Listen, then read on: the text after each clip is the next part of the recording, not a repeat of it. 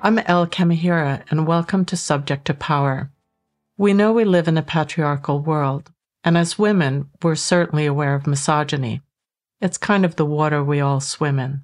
But my guest today, Christine Forner, has developed very interesting theories about what misogyny actually is, how it developed, and what it means for us as human beings. Christine is a clinical social worker who specializes in treating people who have experienced severe trauma, dissociative disorders, complex PTSD, early childhood harms, and so on. She's past president of the International Society for the Study of Trauma and Dissociation, and writes and lectures on treating complex trauma all over the world. I talked with Christine about her fascinating theories and so much more.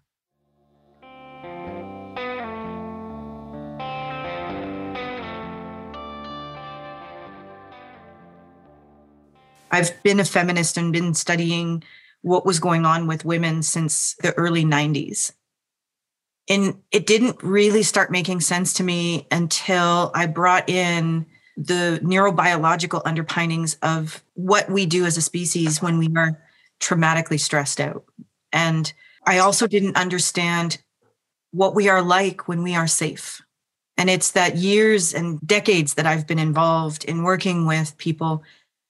We are making the mistake, I think, by thinking that this is just about power. There is a reason why power is so tempting in a traumatized world. Power is a trauma symptom. The theories of mind that we've got going on are all flawed if we do not incorporate the utter pain and distress of detachment. And it's really understanding that the central nervous system and our minds aren't on the same page. This notion that we can think our way out of things is part of the patriarchy. It is not really accurate in how we are as a species, except all the things that we need to be studying of how we are as a species is grossly undervalued, if not completely unknown. So to me, I'm not sure that I ever could have gotten here if I didn't spend those 20 years working with extraordinarily traumatized people. I'm not sure I could have gotten here if I didn't actually understand fundamentally the process of dissociation, the process of fight, flight, freeze, shame, fawning, tonic immobility, and also without understanding the neurobiological underpinnings of mindfulness. You make these connections that it's not just about the common ways of thinking about patriarchy and misogyny and the origins of those two. There are certain, stories we kind of take for granted about how those came to be. And I would love to hear you talk about an alternative way of looking at that, a reframing, yeah. Almost everybody that I will bring up when I talk about misogyny and the patriarchy, I realize that what I'm talking about is likely not what they're talking about. Because almost everybody says, well, it's because men were strong. Okay. So if we just go with this notion that men are strong, and that's why it is, they just took this, it doesn't explain the amount of rape, the amount of domestic violence, the amount of torturing human beings for slavery. It doesn't explain holocausts and genocides. It doesn't explain the psychotic nature of the patriarchy. Because all of those things are symptoms of a psychopathic nature. And what I mean by psychopathic is that there is a way of attempting to get through life by harming other people, by stressing other people out, by not taking accountability, by being just strictly an individual, by not being emotional. I am talking about basically how we describe masculinity. But to me, I'm not sure that it's masculinity. I think it's psychopathy. It just so happens because of male neurobiology that they are more vulnerable to psychopathy than females are. And there's neurobiological reasons and evidences and theories that make sense of that. What we do know is that something drastically changed about 10,000 years ago in the way humans behaved. Lots of things started happening 10,000 years ago. Agriculture started happening. Animal domestication started happening. The working theories on the origin of patriarchy is that it's just sort of taking a normal neurobiological or biomechanical underpinning of men and twisting it a bit, because as soon as we started owning land with agriculture, there became something to protect. Once again, doesn't address and make sense and meaning of the profound amount of violence that we're all experiencing. But when you sort of understand how a human being behaves when it is under a great deal of stress, and for males in particular, any type of maternal stress can affect how their brain develops and how they regulate their affect, which is their emotional system. So probably what likely happened, what I think makes much more sense, is that there was this perfect storm that happens when we start to do agriculture. We start to store our grains, whether it be rice or barley or wheat or whatever. We'll have to store it for the first time and store it over winter, meaning that it's getting rained on or it's getting snowed on. Beer and alcohol fermentation really started about this time. Fetal alcohol syndrome would completely explain all of this. Or having animals around us for the first time and us being exposed to viruses that we had never been exposed to before when we weren't living so close with animals. That could also explain what happened, because that is actually something that would make biological or neurobiological sense. The other thing that could have happened was the dependency now on one particular thing, which would make a famine happen, which would make the mother and the father be distressed because food isn't readily available. So it was likely these three things that created an offspring who was harder to regulate. So it is likely that several offspring were born with either fetal alcohol syndrome or fetal alcohol syndrome and the mom was stressed, or fetal alcohol syndrome and the mom was stressed and she caught a flu. Whatever that was, it would have been impossible to regulate that child, and that child would have managed that dysregulation or that detachment. It would have been crying. It would have been making noise. We're not designed to make noise. We're not designed to cry like that. It draws upon too many predators. So likely there would have been something that made a person traumatized, and that psychopathic tendency then would have gone to be very reactive to a parent that is full of the ability to care, but it can't get in because of the brain damage that's been done. That actually makes perfect sense. And that actually lines up with what we know in trauma theories and dissociation. And the thing about being born with fetal alcohol syndrome is those front brain structures are very seriously impaired. And it's those front brain structures where all of our humanity resides. When you have all of your empathy and your attunement and your front brain structures are on full blast, it eliminates dissociation. Dissociation is what covers up pain. Detachment is extraordinarily painful. Like, it is the most painful, most intolerable, it's just a pain that we don't even really have a language for because we don't really talk about it. But it is an unbearable, intolerable feeling. And human beings will do just about anything to not feel it. And so when someone has all of their ventral medial prefrontal cortex and all of the caring maternal and paternal systems on, dissociation goes away and you're left with all this pain. But if you don't comprehend that that pain is an internal memory, you have this pain and you can't regulate it, you're going to attack the thing that you think is creating your pain. That's where misogyny was born, I think. Yeah, which makes so much sense to me when you lay it out like that. It really does. It does fit. Like so many things get explained by this that make perfect sense of how we work as a species. Our neurobiology tells a completely different story than our stories. Yes. In fact, right now, living in the midst of patriarchy, one of the most prevailing myth of evolutionary psychology is the strongest or the fittest survive. And so can you kind of debunk that? Right. So when you really take a look at what a human being is, right? Every creature on the planet has some type of defense mechanism. My dogs, my beautiful dogs that are very domesticated and very mushy, they still have claws. They still have teeth. They've got strong muscles. They have speed. Their eyes are on the front of their head. They've just been domesticated, meaning the stressful parts of being out in the wild has been eliminated. So that's, wolves have these very strong, sharp features. There's a scientist who's been studying this for a long time. He was a Russian scientist who was studying how you can take a very wild creature and you can domesticate it very shortly. And when you domesticate it, you actually change its physical features. So a puppy dog's ears get really floppy and the nose gets shorter, and we can adapt some of their defense mechanisms. But the real defense mechanism doesn't go away. When you put a human being out into the wild, we are the most defenseless creature out there. We have extraordinarily weak muscles compared to every other mammal or animal in the animal kingdom. We have very thin skin. Our muscles probably are like Wagyu beef, right? Like we are probably very tender and very fat, which would make us very tasty. We do not have claws. We do not have teeth. And the more human we became, the less defended we became. We do not see well compared to predators. We do not hear well compared to predators. We are really a sitting human, not even a sitting duck. We are a sitting human. And even if you were to take the strongest human being and you put them in the middle of Africa, or you put them in the top of the North Pole with no shoes, no clothing, no tools, nothing but bare body, hours. We will live hours. We cannot live by ourselves.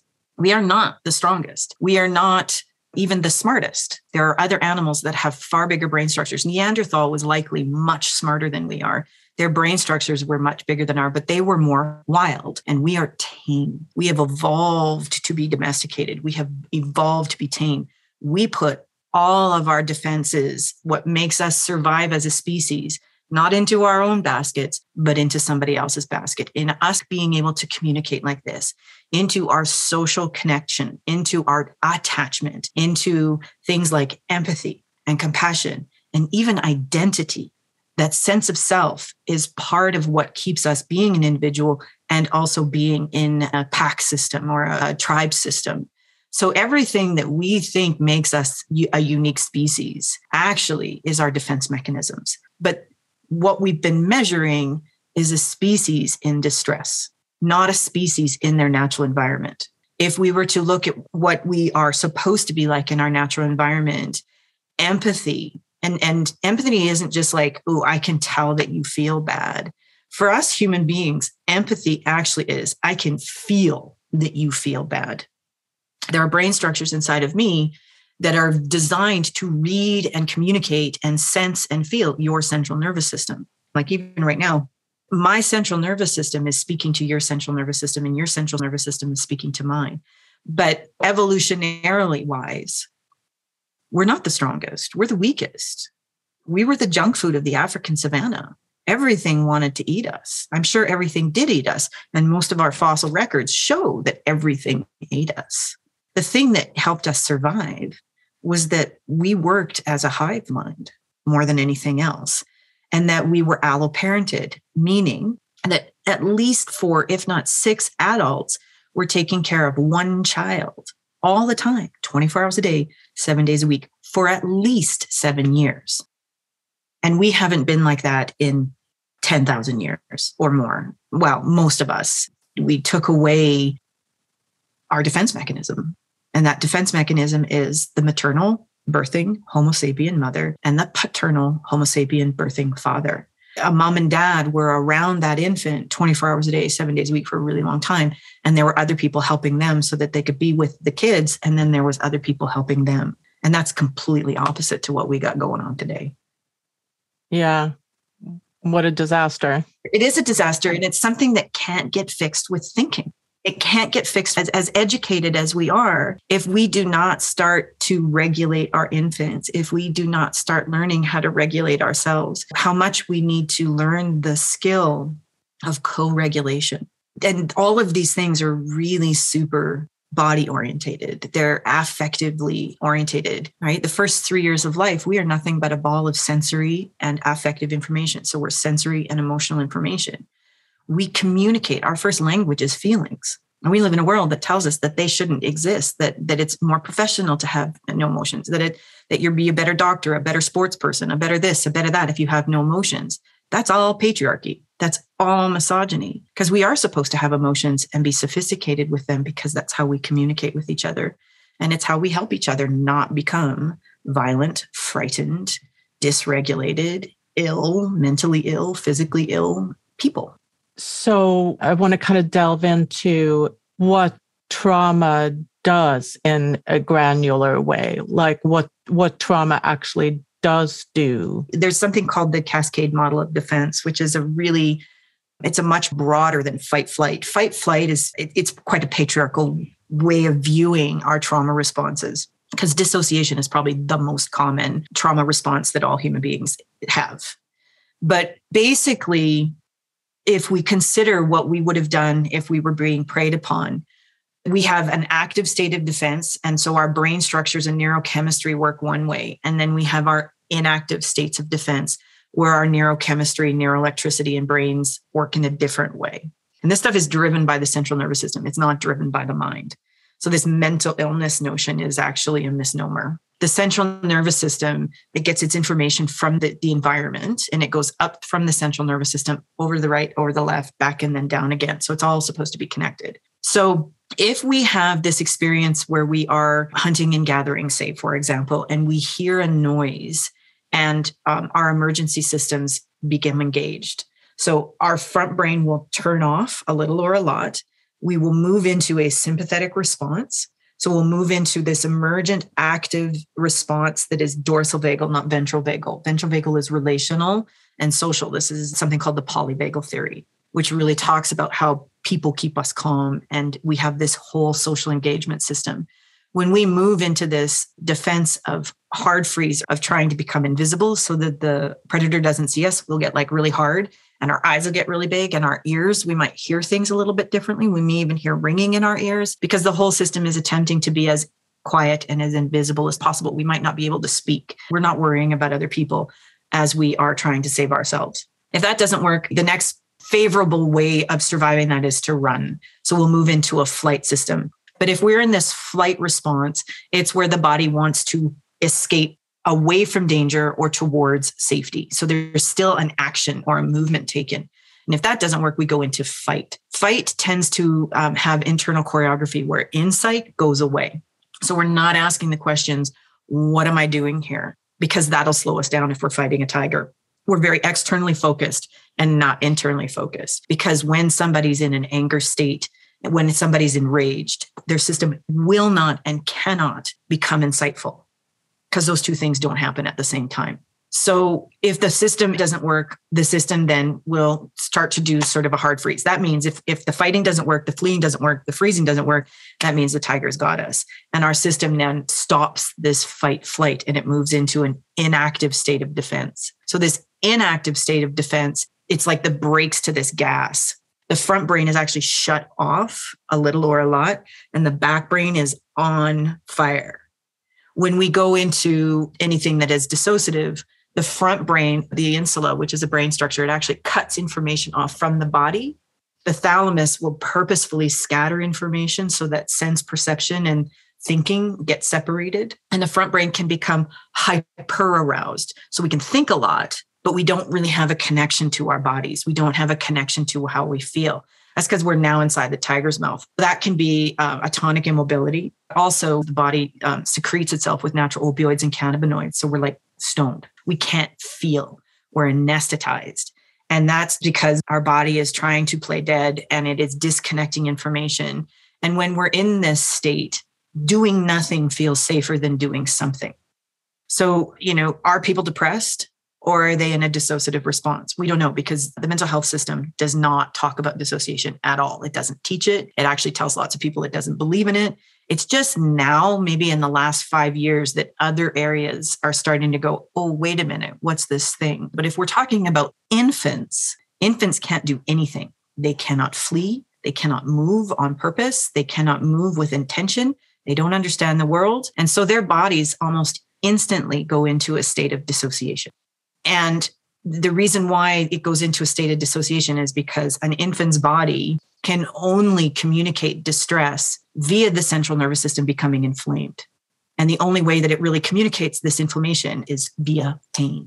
So when infants and children are left alone, this is how I say misogyny is fundamentally a trauma. Because in a misogynistic world, the parent aren't allowed in any way, shape, or form to be with their infants the way human infants need to be. So if a human infant is experiencing any type of detachment, it goes into a trauma response. because it's experiencing pain that's not being stopped, pain that's not being cared for. And I know this is super hard for people to hear because this is what we're told, especially in North America. We're told to let our kids cry it out without understanding that that central nervous system has no idea that it's living in a house in North America. That central nervous system was born in Africa in a place where everything wanted to eat it. It's not ever supposed to be alone. And when it is, it very quickly goes into excruciating pain. And we don't consider it in a patriarchal world. If we don't satiate hunger, very quickly it hurts because the more emergent something is, the more painful it is. Or thirst, the more emergent it is, the more painful it is. And detachment and human attachment trumps hunger and thirst when it comes to our survival. Bonding is way more important than even food and water for us as a species. And we don't consider this in a patriarchal world. We don't understand this when we really vilify the thing that stops that pain, which is maternal and paternal care and needs meeting. So in a misogynistic world, in a patriarchal world, everybody's traumatized. We've normalized it. And in order to change this, we have to start managing this kind of pain because healing this pain is knee buckling. People would rather go to the moon than deal with this pain. And that's probably why we went to the moon instead of dealing with this pain. And even if we take a look at world leaders who've created wars, this is how come they're creating wars, because sitting still will signal the body that the danger is over and the dissociation will go away and it'll try to heal and it'll try to go to our baseline of being regulated, of being connected, of being bonded.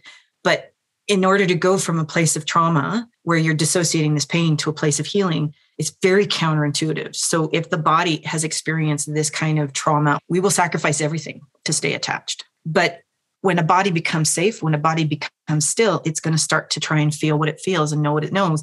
Because as much as our minds don't understand where we're supposed to be as a species, our bodies do.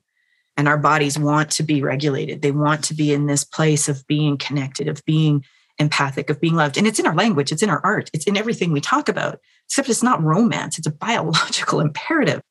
Yeah, absolutely. And I would love for you to elaborate on maternal stress and what that does to the infant and the difference between male and female infants. So maybe we can start there with misogyny as the factor that causes maternal stress and the repercussions of that. Sure.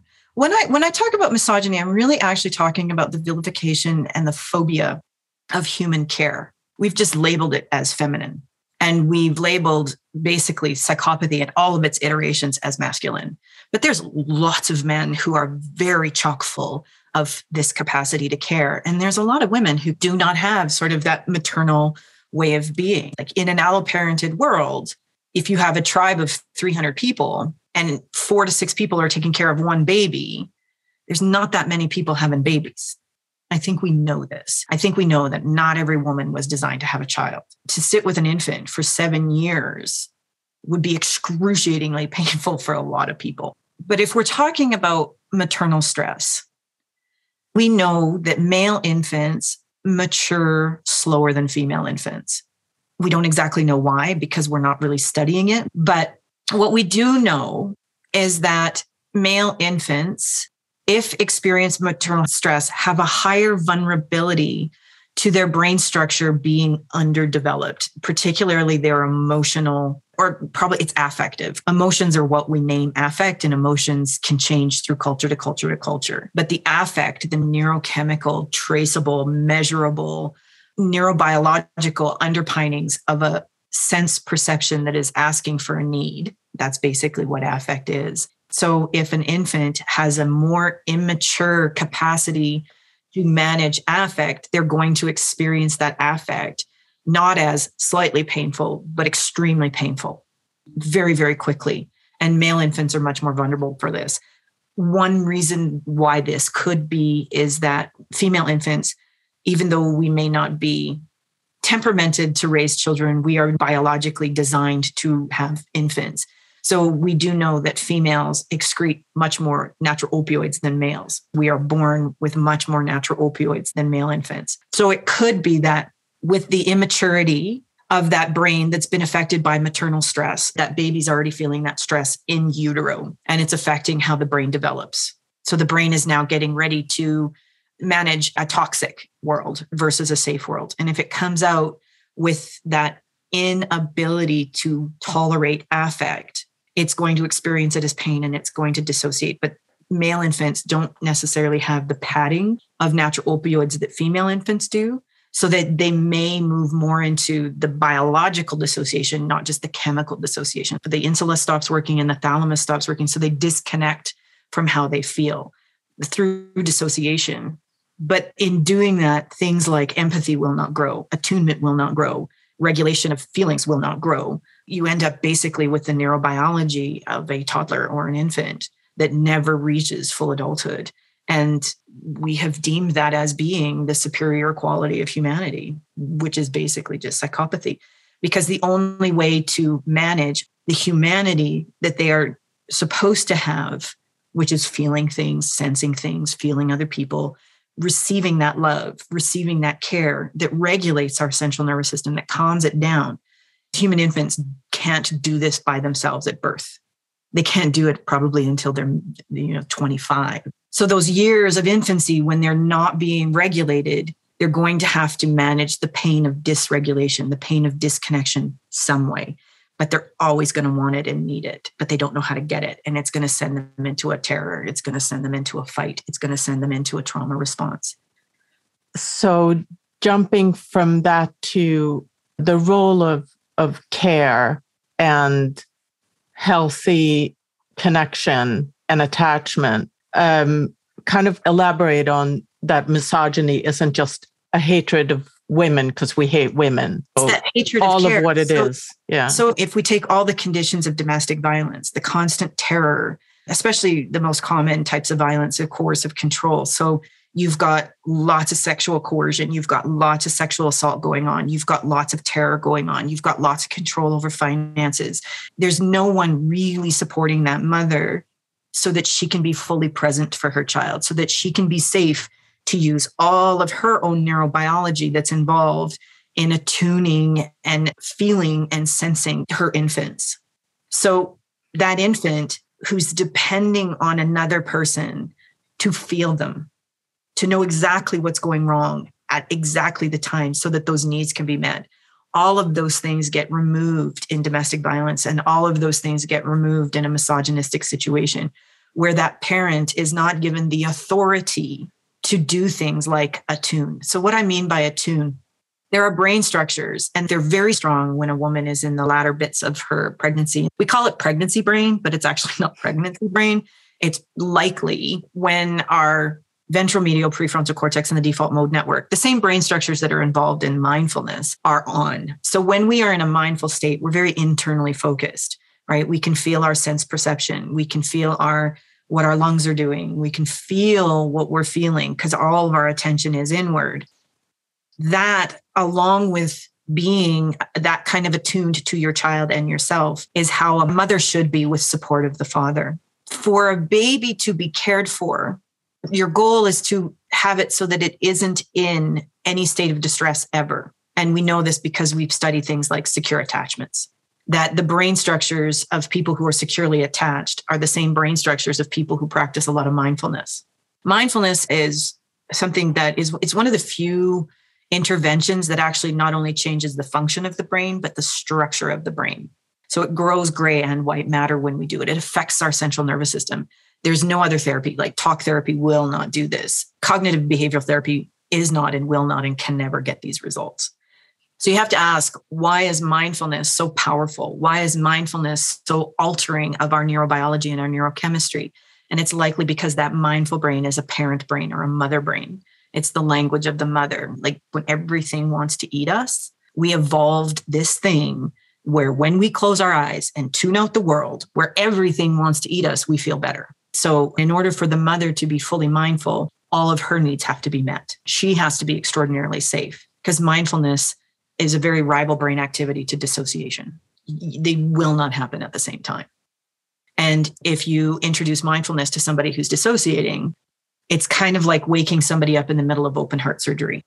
It's very, very painful and very, very frightening. And that's how powerful mindfulness is. So if you have someone who's extraordinarily mindful with someone who's extraordinarily dissociated, you're going to freak that person out because that person does not comprehend what safety feels like. And safety doesn't feel safe for them. It feels like pain and suffering because that's what it is, because that's what's being dissociated. So misogyny, I really think, is this disdain for care, because when care, proper care, mindful care, there's a word that a colleague in mine have developed called securefulness. It's a therapeutic orientation. It's making sure that the therapist is in this state of mindfulness to attune and using secure attachment and mindfulness as helping that client heal. If you say nothing to a client and you constantly stay in a state of securefulness as a therapist, the client will start to heal. They don't have to talk about what's happened to them because the neurobiology of what it's like to be connected for two people is incredibly powerful and healing, except the person who's practicing securefulness has to understand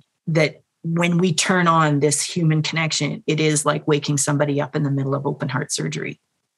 I'm thinking this has to somehow be connected to why we pair up, why pairing is so fundamental in this crazy, dangerous world. We form our little units too. We are grossly relationally starved as a species. We are starving.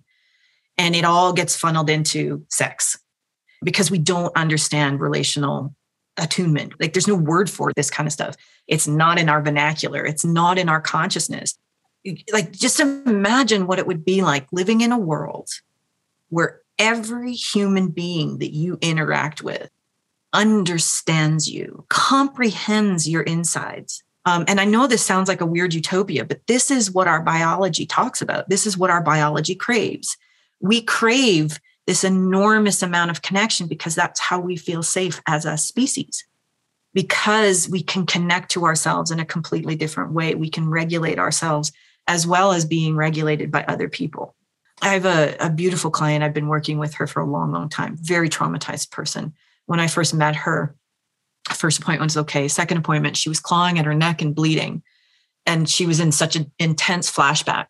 Her central nervous system was speaking in a language that there are no words for, to describe to me, to show me, to talk to me and tell me how frightened she was to be alive. And I wrapped her in a blanket, like I swaddled her central nervous system. I put her in the corner and said, I'm not going to touch you. I'm going to make sure that you're safe. I'm not interested in hurting you. We did this for 3 years. Then she started coming in and I'd wrap her up and she would sleep then for another 2 years. And then eventually I was able to do some bilateral tapping, which is a lot like rocking, right? So I'm trying to teach her central nervous system to start settling down. Words will never get in there. Language will never get in there. Me sitting there and telling her, maybe you should think about your choices is a stupid thing to say to that person. But I sat with her for years, helping her feel safe. And then showing her over time, I'm not interested in her vulnerability. I'm not here to shame her. I'm not here to blame her. I'm not here to demand action from her. I'm not here to make sure that she fits this treatment plan or whatever. My job was to help her central nervous system keep safe. Last week, we had an appointment and she said some of the most beautiful things. And we've worked through a lot of things. We've now able to talk and she's able to be more regulated.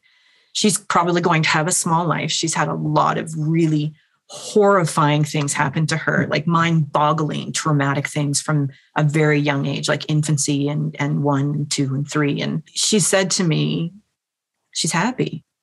She's been able to find love. She has a partner where they don't exchange, I love you, but they exchange, I adore you. And he's very, very kind to her. And has some good friends, not very many, but a couple of really good unconditional friends who can hang out with her during her bad times. And the way that I helped her go from point A to point B was applying what I have inside of me, this neurobiological underpinning to keep another human being safe. So her body was able to repair many things because it understood that I wasn't going anywhere and she's safe. And I've had this experience over and over and over and over and over again. I've worked with hundreds and hundreds of the most extremely traumatized people.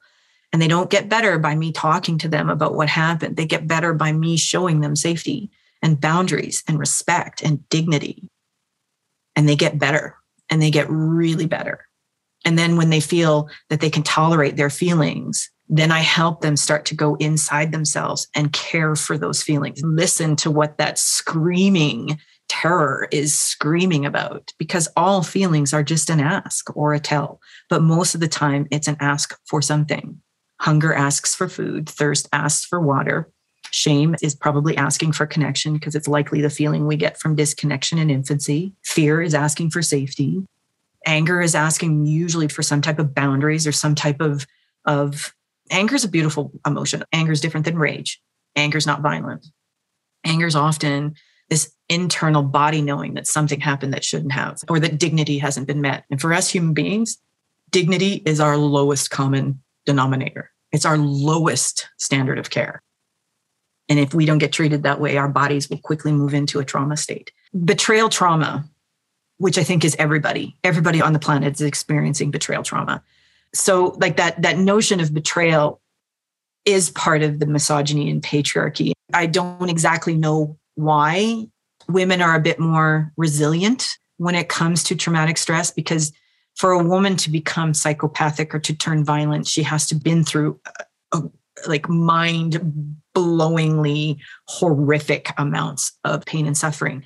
Is that because our bodies are born with an extra ability to dissociate, and so we can still keep our empathy intact while we manage this traumatic stress and males can't? Maybe. Is it because maybe we're born with a bigger, robust ventral medial prefrontal cortex in case we are about to produce children? That might be it too.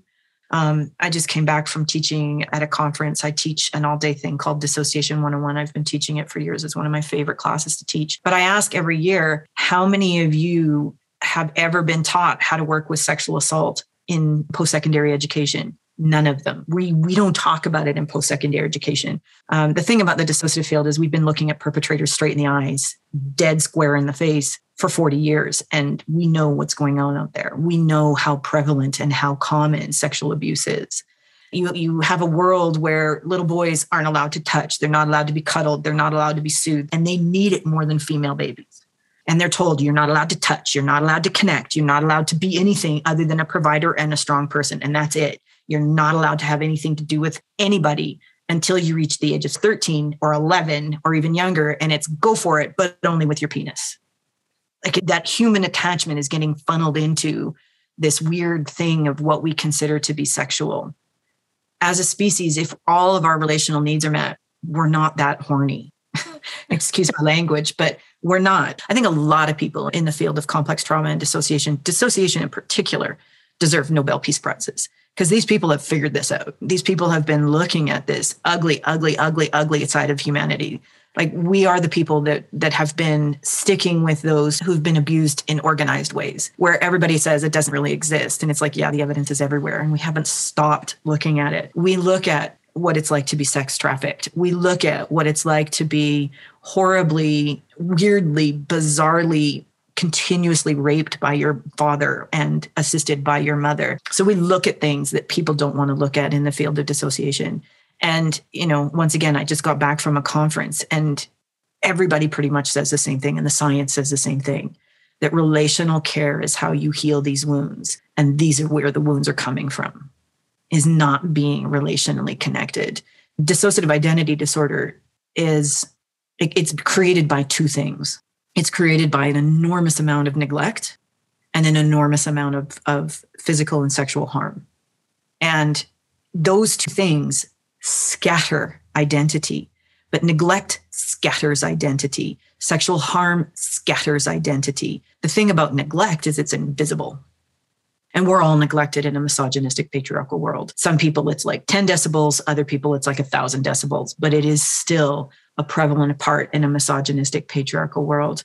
Everybody that I've worked with, if they've worked with me long enough, they will reach this point where they are aware and no longer dissociating of how much pain they are in from having to be a boy or having to be a girl in this world. And it is knee-buckling, almost blindingly painful.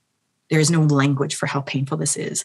And this is for people who haven't really hurt anybody. These are people who are just, going about their lives. I think people who hurt people are experiencing even more pain, because hurting somebody is a good way of keeping feelings at bay. It's a good way of dissociating. Self-harm is a very common side effect of being hurt, because it either And a woman named Bethany Brand and her team has done a lot of this research. Self-harm will either pop somebody into a dissociative state or pop them out of a dissociative state. When we hurt other people, it's that tenfold. So when we hurt other people, it either pops us into a dissociative state or pops us out of a dissociative state. This is domestic violence and various levels of psychopathy. So this disdain for care and idealization of disassociation or idealization of psychopathy, not necessarily psychopathy. Yeah. Because we don't talk about dissociation. It's psychopathy, more like uncaring. Uncaring. Humanity versus inhumanity. Yeah. Humanity versus inhumanity. So it's been going on for a very, very long time. Yeah. And if me, just as a complete layperson, would say we are living in a endless, perpetual trauma. There's war, sexual abuse, rape, murder of women, femicide is rampant. I'm thinking of it all as kind of a package that conditions men in one direction towards violence and women in another direction towards victimization. I think it's a bit more than conditioned, because the science does show that male infants are far more vulnerable to this than female infants. And so, this notion of conditioning, trauma begets trauma. So it's chicken or egg, but more than likely somebody born with their ventral medial prefrontal cortex not able to grow. So that ventral medial prefrontal cortex is our relating brain. It's our regulatory system. It's how we regulate our feelings, our emotions. It's how we can express our feelings without going into an emergent state. It's probably something to do with the neurobiology that happened first, and then the behavior that suited that or fitted that came second. So this condition, maybe the first 100 years of these incidences of misogyny, we would have still been talking about we need to care. What happened to the care? Why can't we care for this kid? Look how violent this kid is being. We can't stop this kid from being violent. To that violence then taking over and just tsunamiing the rest of the generations that come after that. And it's a system that is very phobic of care, because care eliminates the dissociative barriers, making that pain come forward. And they don't know how to handle it. They don't know how to deal with it. They don't know how to regulate it. And so to prevent that pain from happening, they're going to harm the person that they think is creating the pain. And they're also going to be harming in a way of benefiting themselves. When they talk about serial killers saying that they get pleasure out of killing people, it's not pleasure. It's something else. But this is a system that has never understood what it feels like to be regulated. It doesn't understand what it feels like to be calm or to be safe or to be in touch with oneself. So their description of pleasure is not the same as somebody who's regulated. It's probably filling them full of maybe opioids. And we know this even working with domestic violence. Women will show up in shelters just beaten with broken bones and they can't feel it. That's dissociation doing it, not adrenaline.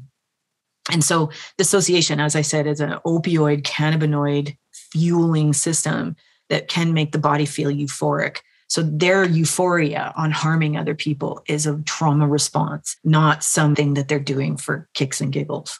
So, but obviously, though, men's trauma response results in violence, whereas women's trauma responses do not result in violence. Once again, that has to do probably with the vulnerability of the male species, of not having the same ability. Is it because we produce more opioids than they do? Maybe. Is it because females have stronger ventral medial prefrontal cortexes? Maybe. I know women are getting abused, but so are male children, nearly close as, or on the same rate that women are getting abused. It's just kind of in a different way. And I think it's neglect is so hard to describe because it's invisible. But the way that patriarchy for the last 6,000 years, it's elevated it, it's idealized it. And if you take a look at the history of England, right, and you'll have like these kings coming in, these are total psychopaths given a free rein and seen as great leaders, right? So our stories start to be the stories of those psychopaths. The story of most religions comes from those who won. Like the Catholic Church is an incredibly psychopathic organization. If everybody's in survival mode, the ones who do best in survival mode are the psychopaths because they do quite well here. They invented the system. They've invented the legal system that we got going on. They invented the economic system we got going on. They're the ones starting the wars. They're the ones getting the benefit. They're the ones that are running in politics. And we've been conditioned to see them as great leaders when they're not.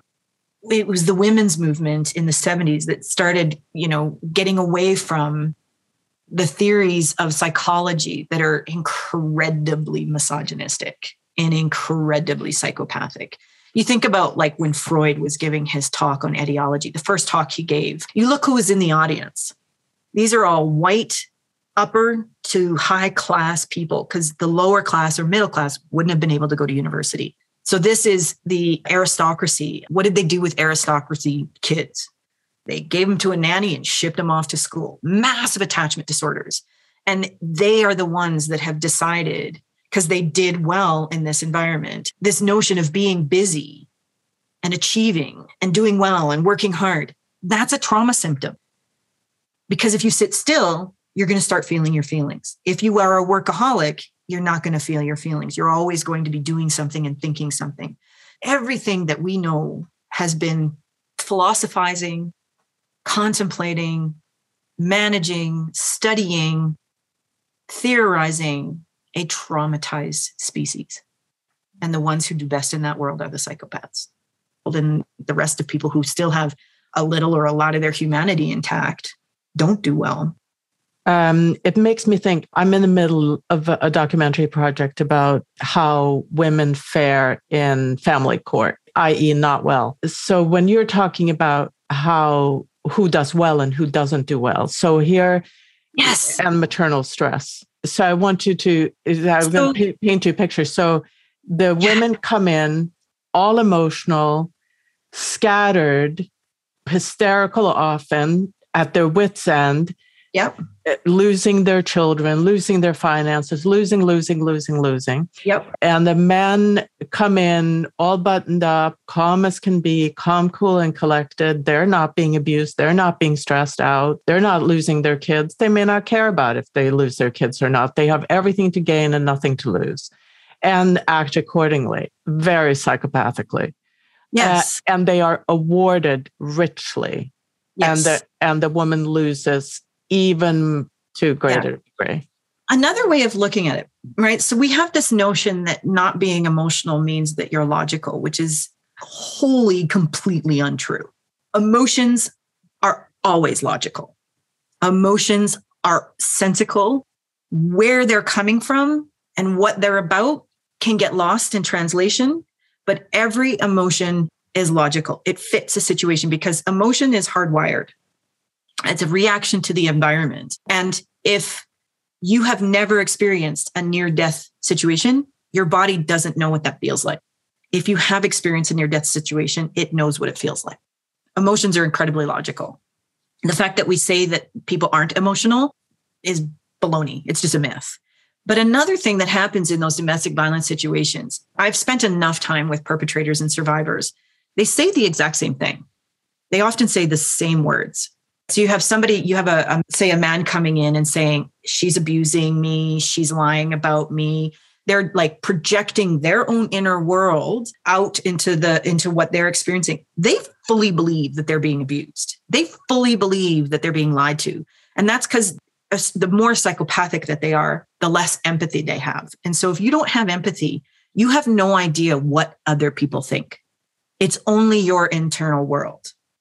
So you have a male coming in and saying, I'm being abused, I'm being harmed, sort of that Darvoing thing, right? Denying, attack, reverse, and all that kind of stuff. And then you have the actual victim coming in and saying, I'm being abused, I'm being this, I'm being that.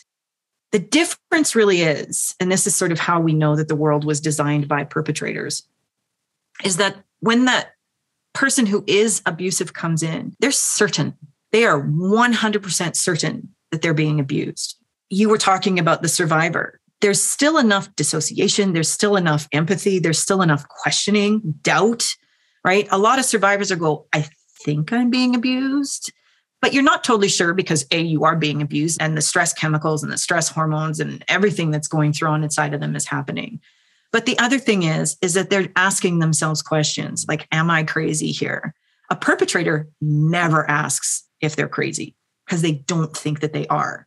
They're certain. And that certain energy is seen as ideal in a misogynistic patriarchal world. And being doubtful is seen as weak in a misogynistic patriarchal world.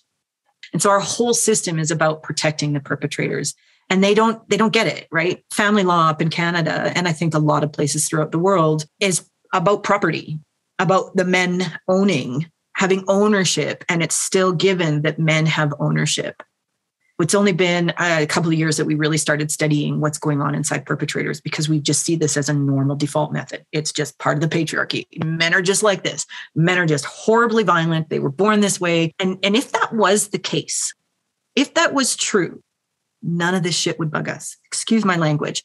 None of this would bother us because we would have neurobiological underpinnings that would manage it. Things like betrayal trauma wouldn't exist. And we wouldn't dissociate because of the disconnection. And we wouldn't move into trauma states when we have these breakdowns in marriages. Like if psychopathy was a normal part of humanity, we'd be all right with it. And we're not. Nobody is. I think that's like the proof is right like there, right in front of our eyes. Yeah. You can look at this from every angle, and it starts to become glaringly obvious that we are labeling a traumatized species, particularly a psychopathic traumatized species, as normal, as ideal, as wonderful, as great. Well, as a species that is very, very soft and very, very gentle and very needy, most of us don't think like psychopaths, male and female. And not all people who do the really bad things, not all of them are psychopathic. But those who do have psychopathy and those who are various shades of psychopath, right? We have to start realizing they don't have anything that remotely is okay with humanity, that their whole life is designed to avoid humanity because humanity is their kryptonite. It bothers them, it hurts them, it messes them up. If you still have your humanity intact, or bits of your humanity, means if you still cry, you're doing a good job. If you still ask yourself, am I nuts here? You're actually quite healthy. If you still feel bad for other people, that's all humanity. We need to start teaching people what really is going on with psychopaths. We need to focus all our attention onto psychopathy. There's like something like 3 million papers on dissociative identity disorder and some like 72,000 papers on the etiology. We know we don't have to study this anymore. We know where it comes from. We don't have to study how bad it is to be sexually assaulted. We don't have to study how bad it is to be impoverished. We don't have to study how horrible racism is. We don't have to study these things because we know how bad it is. What we have to study is the psychopath. We have to start paying attention to stopping this because it's these people who are destroying the world. It's these people who are the ones that are clearly going to kill us all if we don't stop them. Climate change is directly related to all of this. And we can do education the size of Mount Everest if we don't understand that there are psychopaths leading the world. And many of those psychopaths are billionaires. And they are doing weird, horrible, nasty, terrible things because they can't get through their day without hurting other people. They can't let humanity in. And no matter how much we apply humanity to it, there's 6,000 to 10,000 years of evidence that shows that doesn't work. So obviously, it's not just individuals. Those individuals have built structures and institutions and the whole... They built everything. What is civilization? We've been civilized, but civilization, I think, in many ways, is that trauma symptom. Everything that we've done that is wonderful and amazing is also probably done because we can't sit and relate to each other anymore, because it would require an enormous amount of pain happening first. So how do we stop? What do we do? What do we do? Well, if I had a magic wand and I had some sense of agency, one of the first things I would do is I think we should start testing our politicians and making sure that you can't be a psychopath and a politician. That's pretty easy to do. Another thing that we can do is actually universal basic income would take care of a fair amount of this. The other thing I would do is revamp judicial systems so that we are able to deal with criminality in a very different way, because there is only a few handful of people who are unhealable. And those people need to be held accountable, but we can help other people learn to be accountable. I think another thing we need to do is make sure that judges aren't psychopaths. I wish we could change our funding so that instead of putting billions of dollars into genetic research, we put that into care centers, stay in care centers for sexual assault survivors. So that's on my to-do list. I really want to actually start a center that is a full encompassing care center where we work with sexual assault survivors and they can stay for 1 week, 2 weeks, up to 6 months, but also turn it into like this massive state-of-the-art research plant center so that we can show that with maternal care and paternal care and this thing that I'm calling securefulness, along with like sensory motor and EMDR and neurofeedback and hormone balancing. So there's just lots of things that we can do that is just basic human care. If we were to give that validity and if we were to start to studying how powerful it is and start to really focus our attention on how we can stop psychopathy, because to this date, we don't know how to stop it, but they don't really study it. They look at it as existing, but what they are defining it is that people are born this way. There's lots of people think that it is the psychopath that made civilization. Well, that's kind of true, but it's not good for humans. Yeah. And also, I think people look at it as an unchangeable, immutable fact of life. I don't think it is, but we also haven't invented a system or resources or a way to deal with it. It's a very blank slate at this moment. Yeah. Yeah.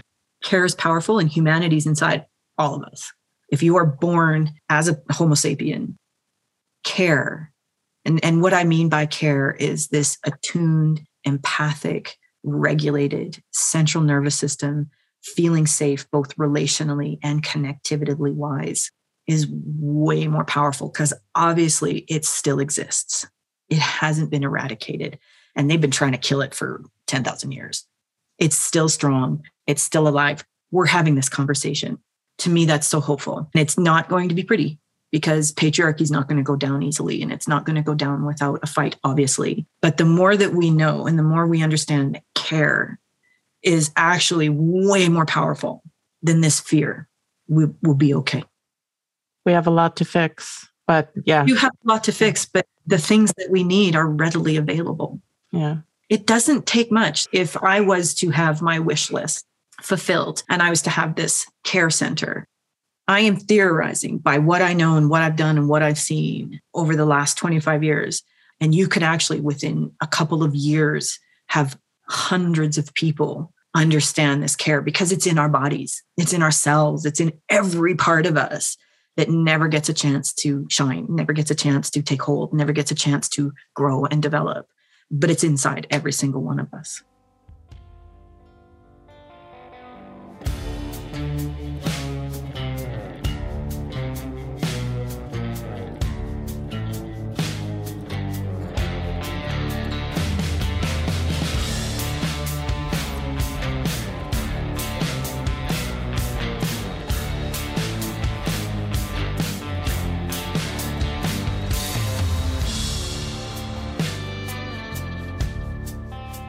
Thank you for listening to Subject to Power.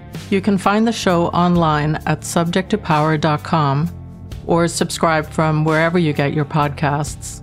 I would love to hear your thoughts and comments, so please drop a note on the website, or even better, take a moment to rate and review the show on Apple Podcasts. Subject to Power is written, hosted, and produced by me, Elle.